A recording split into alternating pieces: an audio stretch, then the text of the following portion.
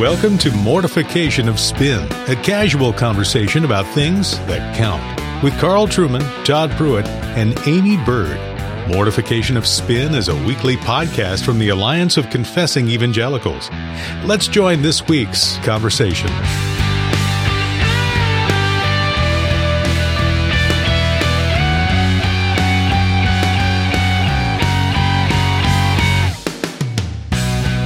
Well, thanks for joining us for another installment of Mortification of Spin. We are so glad you chose to be with us today. Today is a very special day because we actually talked someone into coming back on this program a second time, which is typically very, very difficult for us. So I don't know if that says something about us or something about our guest, but I like our guest, and so I'm thinking that what he's doing here is actually very wise and perhaps set a trend for past guests on Mortification of Spin.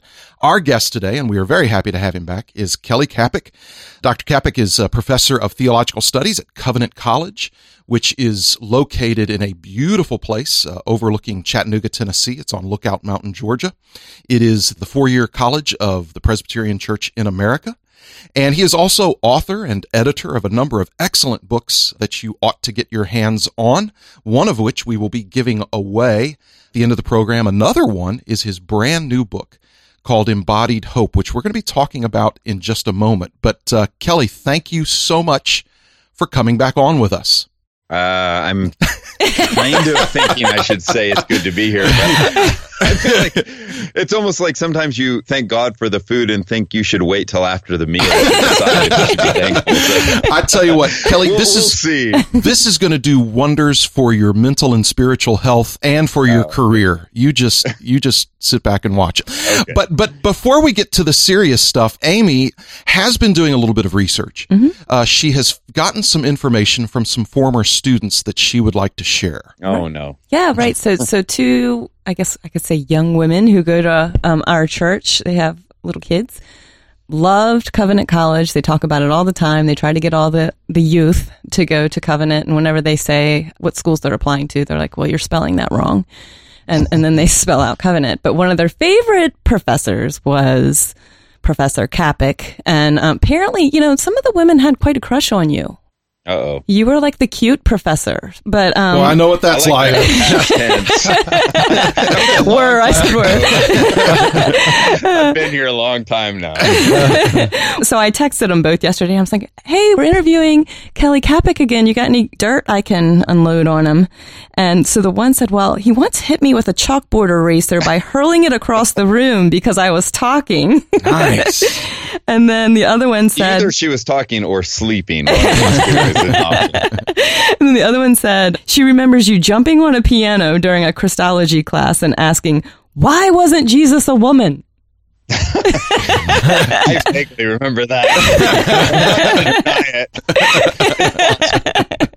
Which she said was one of her favorite classes because now she loves the book of Hebrews because of your Christology class. That's great. Well, that's good to know. I mean, neither one of those were all that embarrassing. That's good. We can live with those. Yeah, we can live with those. Well, not like a Carl story or anything. Oh, my favorite story is being with Kelly in Amsterdam last year, and the restaurant we were in burned down while we were there. we ended up think we're joking. We heroically helped the Amsterdam Fire Brigade clear the street so they could get their engines in, and then sought out our waitress and paid the bill and gave her a tip. Nice. Putting our own lives at tremendous risk just to make sure that we were true gentlemen. See, that's what Presbyterians do. A Baptist would have never done that. Bless you guys. All right. I think it was more Carl than me. Well, Kelly, your latest book is called Embodied Hope. The subtitle is A Theological Meditation on Pain and Suffering. I was given a copy a little over a week ago, and it's been a real blessing to read. I've appreciated it very much. And I wonder if you would mind just kind of briefly telling the folks listening, what was the occasion for your writing this book? Just a little bit about your story and how pain has affected your own household. Sure. I'll try and keep it brief, but the basic outline is, every family, every individual, if they've lived long enough, deals with some form of pain and suffering, and it comes to us in different forms. In our case, my wife and I, in 2008, she was diagnosed with a form of breast cancer that normally only hits women who are much, much older, more like in their 70s, and she was in her 30s at the time. So we went through cancer, and about a year later, she was declared cancer-free, and we were very thankful for that, and really thank God for bringing us through a hard time and wrestling through that, and thought, well, that was the hard thing. But then in 2010, again, a longer story short, my wife was working for an international rehabilitation agency called MedAir. And it was shortly after the Haiti earthquake, and she was meeting with some pastors exploring the idea of church planting in Haiti. And she called me from the side of the road after her meeting and said she was driving our stick shift and said she wasn't sure she could get home because her leg wasn't responding properly. It was just out of nowhere. And that just marked the beginning of what became chronic pain for her, kind of a form of polyneuropathy that developed through the years and has started in her hands and legs and moved up, and eventually took us all the way to the Mayo Clinic, where they gave us 2 diagnoses of 2 things she's dealing with. And one is what's called erythromelalgia, or man on fire disease. And anyway, so now there's not a day that goes by that she doesn't deal with very significant physical pain. And so this is stuff we've been dealing with. And she's a very able person, very bright person, and she does not like to talk about these things. This was part of us wrestling through, should we do the book? And there's a story to that. And only did it after her encouragement, and after kind of a grant opened up to have the space for our family to relocate for 6 months and start to think about it. But all that to say, that remains part of our daily life. So. Yeah. Well, thank you for writing the book, and thank you to your wife for participating in that and encouraging you to do it. I think you've done God's people a service in bringing this to us. And just briefly, you're very clear in the opening of the book that the audience for this book, because when you talk about suffering, it's a very, very broad category. Mm-hmm. You make it very clear, I think helpfully so, that you're talking about Christians who suffer, specifically suffering like the suffering that comes from illness, chronic pain, that sort of thing. Not the kind of suffering, somebody committed adultery and they suffer as the result. We pretty much know why that happens, but you're dealing with kind of suffering that the Christian looks up and really wonders, why is this happening to me? Yeah, I'm interested. There are a couple of reasons I tried to focus it. One is I actually think Christians have some particular questions, and the questions aren't, even though sometimes the words say, does God really exist? I can't believe this is happening. I actually think when you probe deeper, what Christians and others are commonly really asking is God good? Right. Can he be trusted? And that's really my pastoral concern. And then questions about suffering and evil go 1,000 directions. So I wanted to focus on physical pain and suffering, particularly prolonged, but it relates to all kinds. But in that, my hope is, and what I've heard back from others, is it really does still relate. If you've been abused as a child or other forms of suffering, I still think you can relate. But part of the reason to focus on physical suffering is it really opened up for me the gospel, in particular thinking about the incarnation and the significance of God and his son becoming man. And so there is real purpose in exploring it this way. So when you say people inside are really deeply wondering, is God good? It reminded me too of Christopher Ashe's commentary on Job, where he kind of opens up with the question, do we live in a well-run world? And I think that's a great question. It's like, is God good or maybe even inept? Right. Yeah.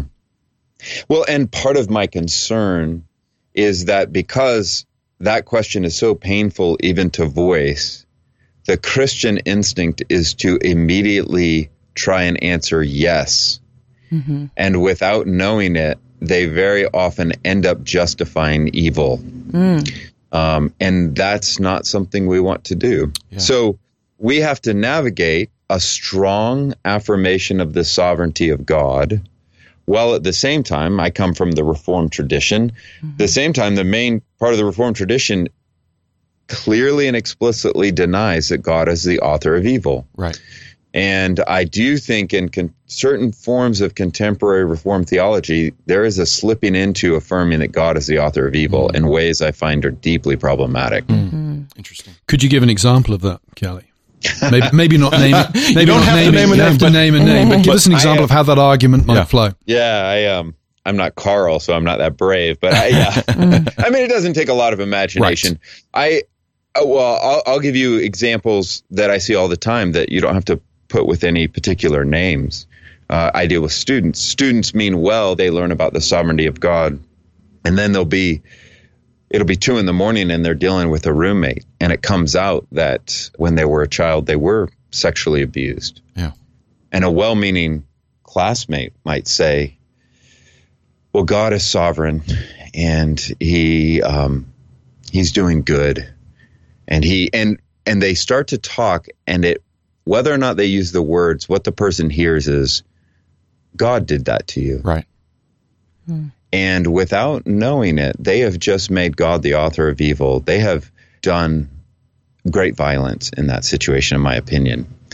And so I try and encourage students to realize if God is sovereign, but if you want to understand the sovereignty of God, at least, and Timothy George makes this wonderful comment about the reformers, the reformers concretize the sovereignty of God by constantly moving from speculation to the cross of Christ. And so what I would say is the way that works out pastorally is in that room when the person is telling you their story, you don't go into the abstract philosophical mathematical equation. You say, you want to know what God thinks about what happened to you? Let me take you to a bleeding and dying Savior. And only in his blood can you understand. Now he rises, but if you want to know what he thinks about it, he thinks it's so horrific, he had to enter into death for it. That kind of thing. Yeah, that reminds me of, I know that Elihu in the book of Job it's a complicated interpretive issues there, but it strikes me that Elihu, when you read his speeches in Job, is correct by and large, but no human compassion for the suffering of Job. So when the Lord comes in and intervenes at the end of Job, Elihu isn't explicitly criticized, but the Lord still needs to come in and say something because Elihu has not said the last word. And I've always found it compelling, the arguments that say the problem with Elihu is he gives the kind of answer that you've just said. That's sort of the ball. Well, God is sovereign, therefore it must be good. And that's not an adequate response to Job's suffering, and therefore not a response to the suffering of Tabitha, your wife, or people we may come across who are suffering on a daily basis. Yeah, and we just end up saying things we're not in a position to say. And I want to return to Job in a second. But, for example, it's common for someone to say, well, your child's suffering leukemia, but maybe a nurse will become a Christian in the process. Yeah. Or maybe something like that. And you want to say, well, what happens if my child dies? That nurse who became a Christian 2 years later abandons the faith. Yeah.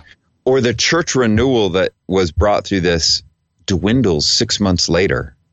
Right. In other words, we don't actually know. So we need to be more comfortable with science. And I think part of what's amazing with Job, there's some material about this in the book, but in the end, God doesn't answer Job's questions. And I make an argument there, drawing on the scholar T.C. Ham, that you don't have to read Job as the end of Job as God being cruel to Job. He's being firm. He's saying, I'm the creator and you're a creation. You don't know everything. But actually, there's tons of evidence to say he's not being mean. Because at the end, how God treats Job, how James says Job is a model, and God actually gives his name Yahweh again at the end of the book. So it's very interesting how we sometimes mess that up a little bit. So God is clearly saying, Job, you're not God, so you weren't there, you don't know everything. But he doesn't answer his questions until he does. And the way God answers Job's question and questions is not ultimately by giving him sentences, right? But it's when he comes in his Son, and that the Son of God becomes Job, and he suffers unto death in our place. That's God's final answer to Job, in my opinion. That's good. Kelly, you have a lot of good things to say about lament in this book and the church's practice of lamentation. I want to kind of ask you two things. First of all, tell our listeners just briefly, what do we mean when we say lament? And then I've got a follow-up to that. Yeah, lament is really, in some ways, difficult to describe because even biblically, it takes all kinds of forms. It can take the form of questioning God. It can take the form of expressing frustrations. Where are you, God? Are you absent? Complaints, despair, all of those kinds of things. And interestingly enough, sometimes it seems that in lament, you don't have to have your theology right. Part of what happens in lament is we say things that are, in a sense, theologically questionable. Right. And that's why some people confuse. They think if you're lamenting, you don't believe in God. The only one you get really angry at is the one you believe who's there. Right. Otherwise, you're wasting your breath. So there's kind of some short-sightedness about thinking through that. And instead of constantly trying to correct people's theology when they're lamenting, we take them to the God who can absorb that lament. And then, like the psalmist, can ultimately say, ultimately be there. Right. You say some really helpful things about how the church needs to do a better job of making space for people to lament, of bringing lament back into the worship of the church. And of course, God's given us rich language for lament in the scriptures themselves, particularly the Psalms. You make a comment on page 31. You say, if we do not restore space for lament in our individual and corporate church life, our suffering will drive us not only away from others, but away from God himself. And I couldn't agree more. I've seen that happen. So my question is, what might that look like for the church to incorporate lament into its life? That's a great question. I think it depends on the audience you're talking to.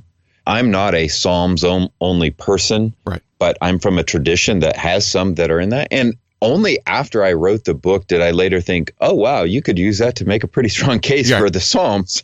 Because if you actually sing the Psalms, you will express great joy and you will have space to express great sadness. Yeah. So whether or not you use the Psalms exclusively, I do think some of our singing on a regular basis, not just at funerals, needs to have the rhythm of lament. And I'll tell you another example. It's not just when people are dealing with illness. It's our inability to deal with social injustice, race issues, stuff like that. The Black church in America has a strong tradition of lament in worship. Right. And the white church doesn't. Yeah. And so the white church sees the Black church and think, oh, you're just being political. Like, no, if you're close and live with this stuff, it is lamentable. And yet, you go to God who can bring comfort and grace. So I would just say it's not just that we sing laments when we feel sad. They help us have the whole kind of, as Calvin says, the whole anatomy of emotions available to us. Right. I know in our services on Sunday mornings at the pastoral prayer time, I always have a section as I pray just to lead those who are lamenting in the congregation. Because I know every Sunday there are going to be people sitting there that are lamenting, either because of, and we have a number of our members that deal, like your wife, with very similar types of diagnoses. We have church members whose children are prodigal, et cetera, et cetera. And every week I make sure we spend time in our prayers just crying out, acknowledging the pain and the deep loss. And oftentimes, and you point this out in your book, the contemporary American church really struggles with that because everything has to be up. Everything has to be very happy. You're getting better. Yes, exactly. And oftentimes the people suffering themselves think that that's the way it should be. Oh yeah. That definitely. And that's where, in some cases, the person lamenting is able to say, I need to lament. But a lot of times they don't think they have a proper category for that. And so pastors need to help them say, no, actually, you need to spend time in this for a while. Yeah, and that's where we need each other, because if you have, and we all have different personalities. Churches often reflect the personality of a pastor. Sometimes you'll have a pastor who's prone to melancholy, and all they want the worship services to be every week are laments, right? Carl wants to talk about death every Sunday. Carl, right? Well, unfortunately, Carl and I have spent too much time with the Puritans, and that kind of us, right? And we both have some Anyway, so we both have some, yes. On the other end, right? It can't be all lament and it can't be all just happy, right? Or promise. You need the mix because that actually reflects this side of glory. Right.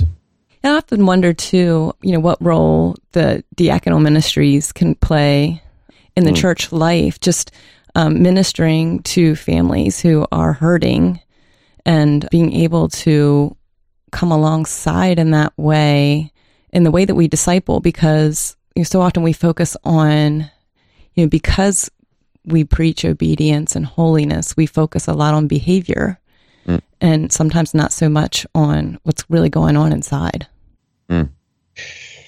I do think the diaconate and even elders, though, to be honest, in different ways, they need training in this stuff. Yes. And again, we're all different. The way an introvert who's dealing with, say, chronic pain needs to be cared for is very different than an extrovert, sometimes almost the exact opposite. And that's so hard, frustrating when you're a minister because you're like, no, I'm very sensitive. and sometimes actually the introvert doesn't want you there or something like that. And there's no, here's your 10 principles.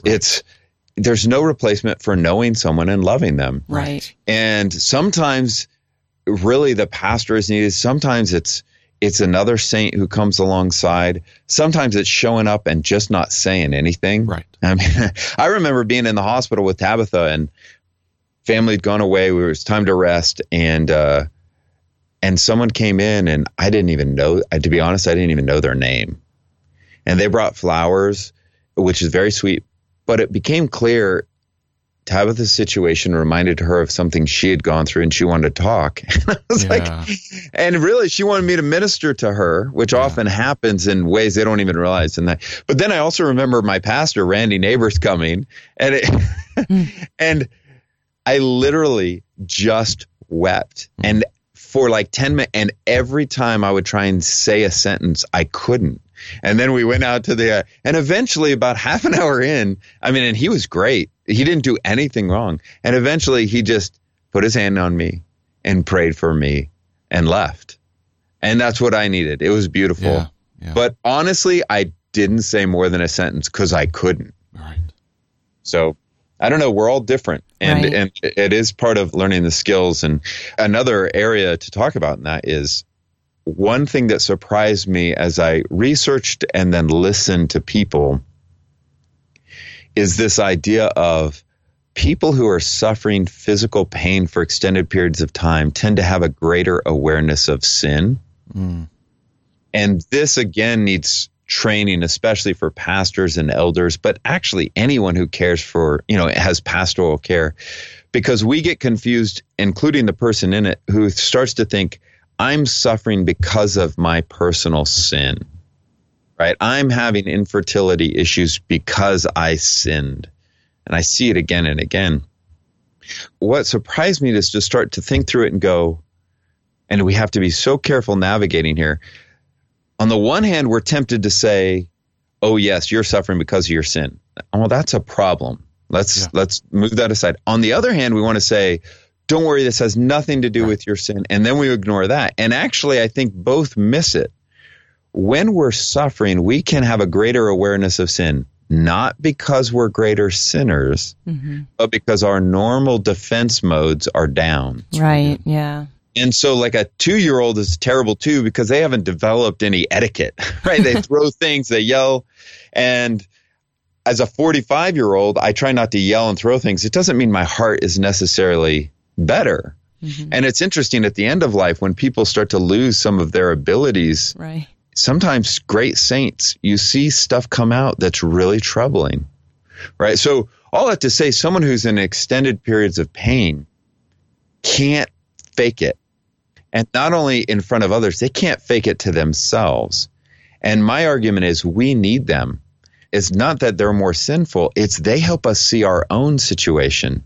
They're more in tune. And it's not just they're in tune with their own sin. They become in tune with kind of the brokenness of the world in a way that can help all of us. I don't know if that makes any sense. Yeah, it does. In fact, I'm looking at the section of the book where you kind of unpack this. One statement here is our ability to hide our sin gets compromised when we are exhausted and in constant pain. It becomes much more difficult to pretend that we are fine.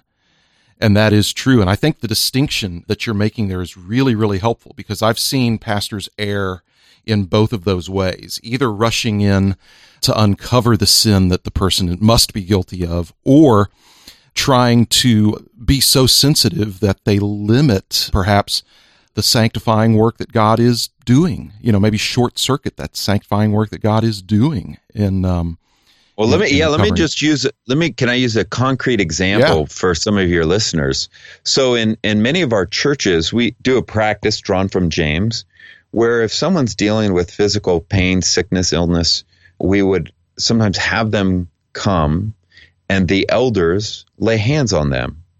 And in that practice, we'll often ask if there is any sin that should be confessed. Now, I think there's good biblical warrant for that practice, and I think it can be beautiful. Yeah. I'm not always sure that the people doing it have thought through it carefully, because it's like I'm trying to say, I think they desperately need to let their confession be heard and to receive the words of assurance and pardon. But what we need to realize is they're so vulnerable. If you ask, is there any unconfessed sin, any of them that are thoughtful, their mind is swirling and they just feel condemned. And so I think we need to be careful to walk through that with them, because they will think, I am dealing with this because I wasn't as good of a parent as I should have been, or whatever. I mean, none of us. The only one who's not going to feel that is someone who's not in tune with their sin. Right. I'm not saying we shouldn't do it, but we need to think through it and emphasize more the pardon. And think through what that looks like. Yeah, the point being is that the sufferer has a particularly sensitive conscience in that moment, perhaps, a heightened awareness of sin that can be helpful in some ways, but not helpful in other ways. But just a particularly tender conscience, probably. Yeah. So I tell this story, but I remember a very godly couple sitting in our living room, and they had another miscarriage, and they were just exploring the depths of their souls, trying to figure out what sin was causing this. Well, especially if you're godly, guess what they're going to find when they do that kind of introspection? Lots of sin. So and all of us would. And that's and I'm not always sure pastorally we're attentive to that problem. Well, interestingly, we have 2 books in front of us that you wrote. And so there's this one, Embodied Hope, which I love the title of that. And you're writing so well about suffering. But then you've written this other book, which is kind of related and also a 180, called God So Loved, He Gave, Entering the Movement of Divine Generosity, which is such a good book. What led you to write this one? It's a longer story, but I was drawn into it through an organization called Generous Giving. They wanted some consulting, and then I ended up working on a theology of thinking about generosity, and it took me to, this is a fresh way to understand grace. Because biblically, grace is gift. And since then, which is interesting, a very significant volume by Barclay, a New Testament scholar, has been on Paul and the gift. And his fundamental argument is, if you want to understand grace in Paul, you have to understand it as gift. I actually agree with that, but it's a longer story. But that's what started that process of research. You make such a thought-provoking statement right in the beginning. You say, unlike us, God doesn't own by keeping, but by giving. Do you want to unpack that a little bit? Yeah, the big surprise, part of what's interesting is people ask about generosity, and churches always have to do generosity talks and, hey, can you give some money? Maybe you should tithe or something like that. And I was interested in the theology of it. That's really my interest. And to realize what's going on is the way God deals with the brokenness of this world in light of the fall is not by taking the world back, but by giving it all away, giving himself. He gives his son and his spirit and then his kingdom. So the way he gets back is by giving himself. And so what we get from God is not this thing or that thing. It's not even grace or something. We get God, right? And it's kind of Augustine that took me to all of this. That's what you get. And then we use these other words to talk about the benefits of what that means.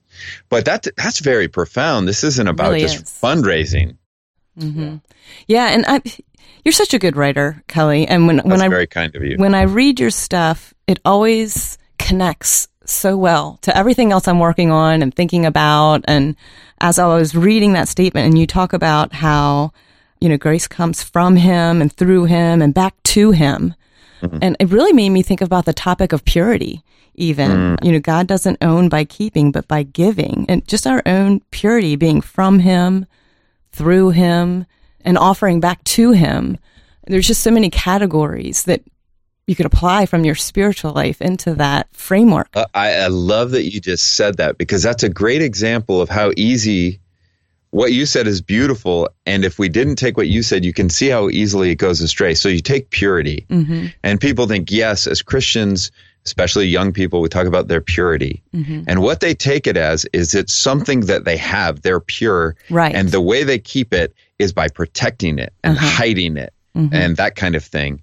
And actually, the purity of the gospel is it's from God, through God, and to God, and we participate in it. So the way you keep your purity is through generously sacrificing yourself for others, right? Right. It's kind of in James, this idea of how do you keep yourself pure and undefiled by this world? And he talks about orphans and widows. Well, anyone who moves from the romanticized view of orphans to actually dealing with it, or widows, it's messy. It's dirty. So the only way you stay pure is by getting into other people's dirt, So I don't know if that makes any sense. But. Yeah, it does. It's good. Yeah, and just when I read your stuff, it's so easy to relate whatever it is I'm going through or researching myself or writing about myself into what you're saying. Very applicable. That's great. A couple of things, Kay. First of all, complimenting Aimee.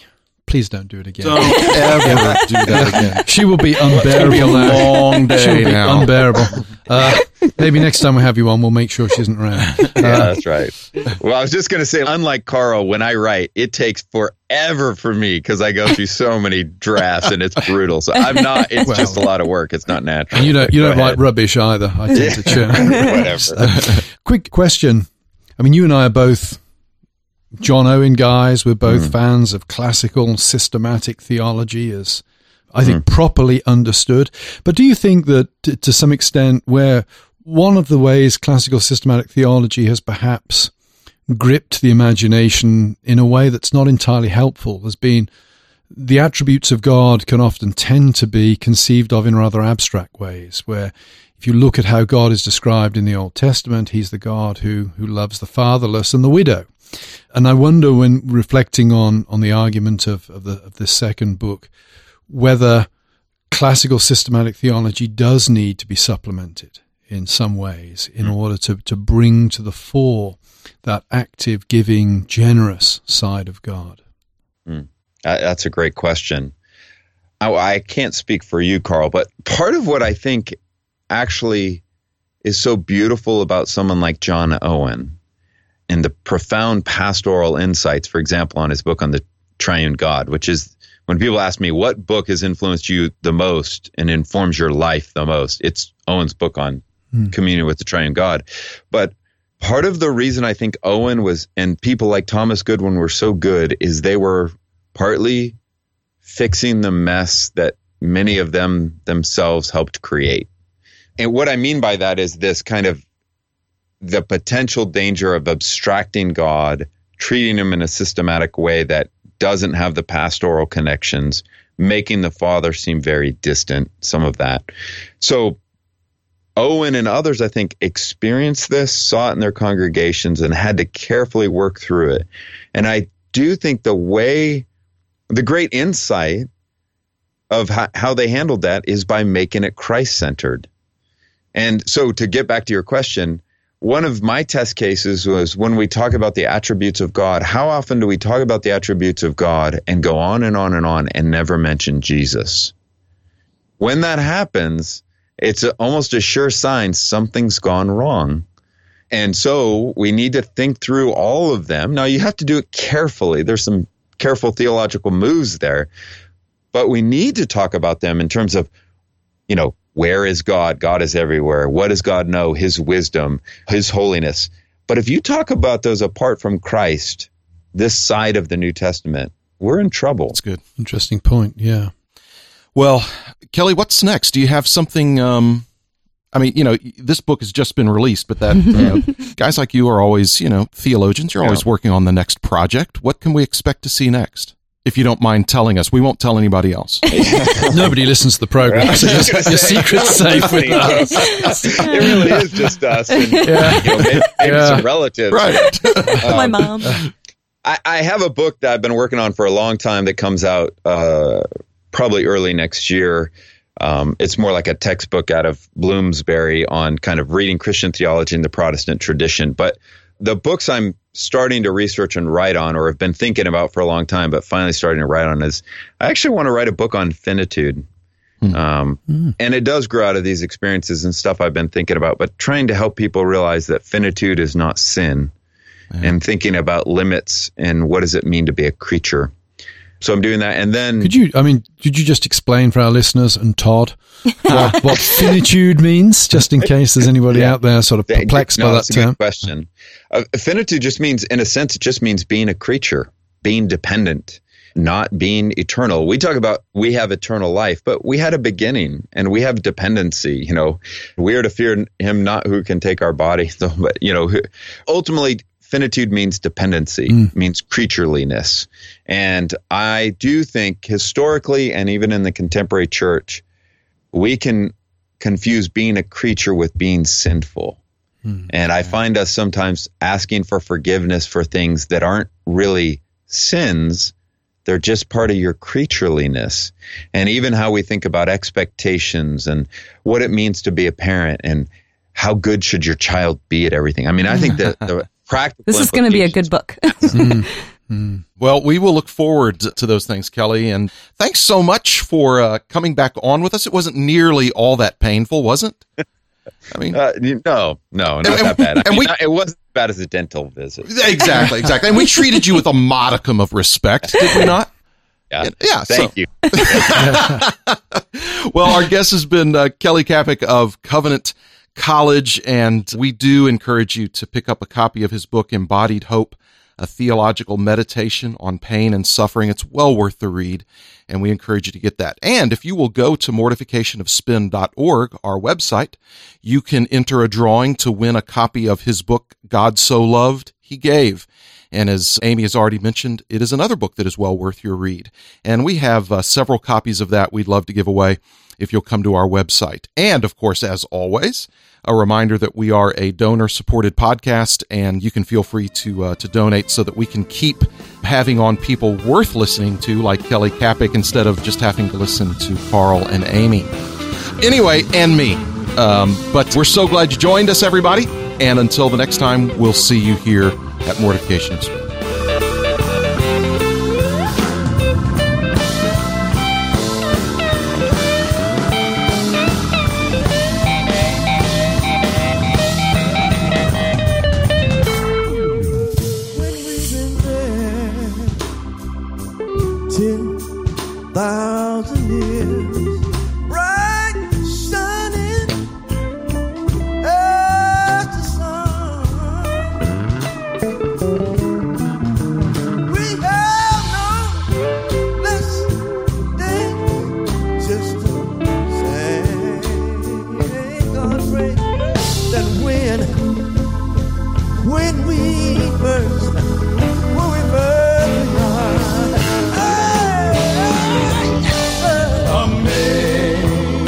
Thanks for listening to Mortification of Spin, a podcast of the Alliance of Confessing Evangelicals. Visit the podcast page and blog at mortificationofspin.org, where we'll have links and other articles from Aimee, Carl, and Todd. And while you're there, please subscribe and consider making a donation. And be sure to listen next time when Carl, Todd, and Aimee talk about... I heard somebody ask a question one time, will there be denominations in heaven? And the response, I think, was very helpful, which is, no, there won't be denominations in heaven, but we need them while we're here. We tend to live in a world where the internet and the television dominate what we think of as reality. That's a very illusory reality, really. Real reality occurs at a local level in local churches. She's a member of a church that is tiny, virtually unknown. She's having a huge impact, I'm sure, in that church. She's now having a huge impact beyond the bounds of that church because of her testimony. We'll talk to you next time on Mortification of Spin.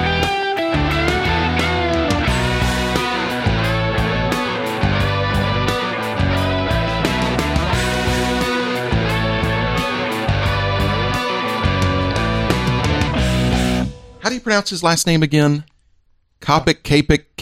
I always say Kapic, but I don't... It's not... I'm pretty sure it's not Kapic because I... Kapic. Kapic? Kelly Kapic. Yeah. Okay. We can ask him. Now, Kelly, the last time we had you on, I struggled with this. It's Kapic, correct? Yeah, Kapic. Okay. Because there was like 4 ways I could go with that. Yeah, it's like a long word for Todd. 2 whole syllables. It's 2 syllables, and I struggle. always want to do a long vowel. Right, so. right. Well, it was Polish. It's like Kapikowski. But when my great-grandparents came to Canada, they cut it off, and otherwise I'd be a hockey player. So. I thought it was... So it's just Kapic. I thought it was Serbia, because the IC is kind of Serbian in look. Yeah. Interesting. Oh. You know, honestly, that didn't even cross my mind. But that's good, Carl. Always glad to dispel your ignorance. Yeah, exactly. Good. I enjoy a good Eastern European reference every once in a while.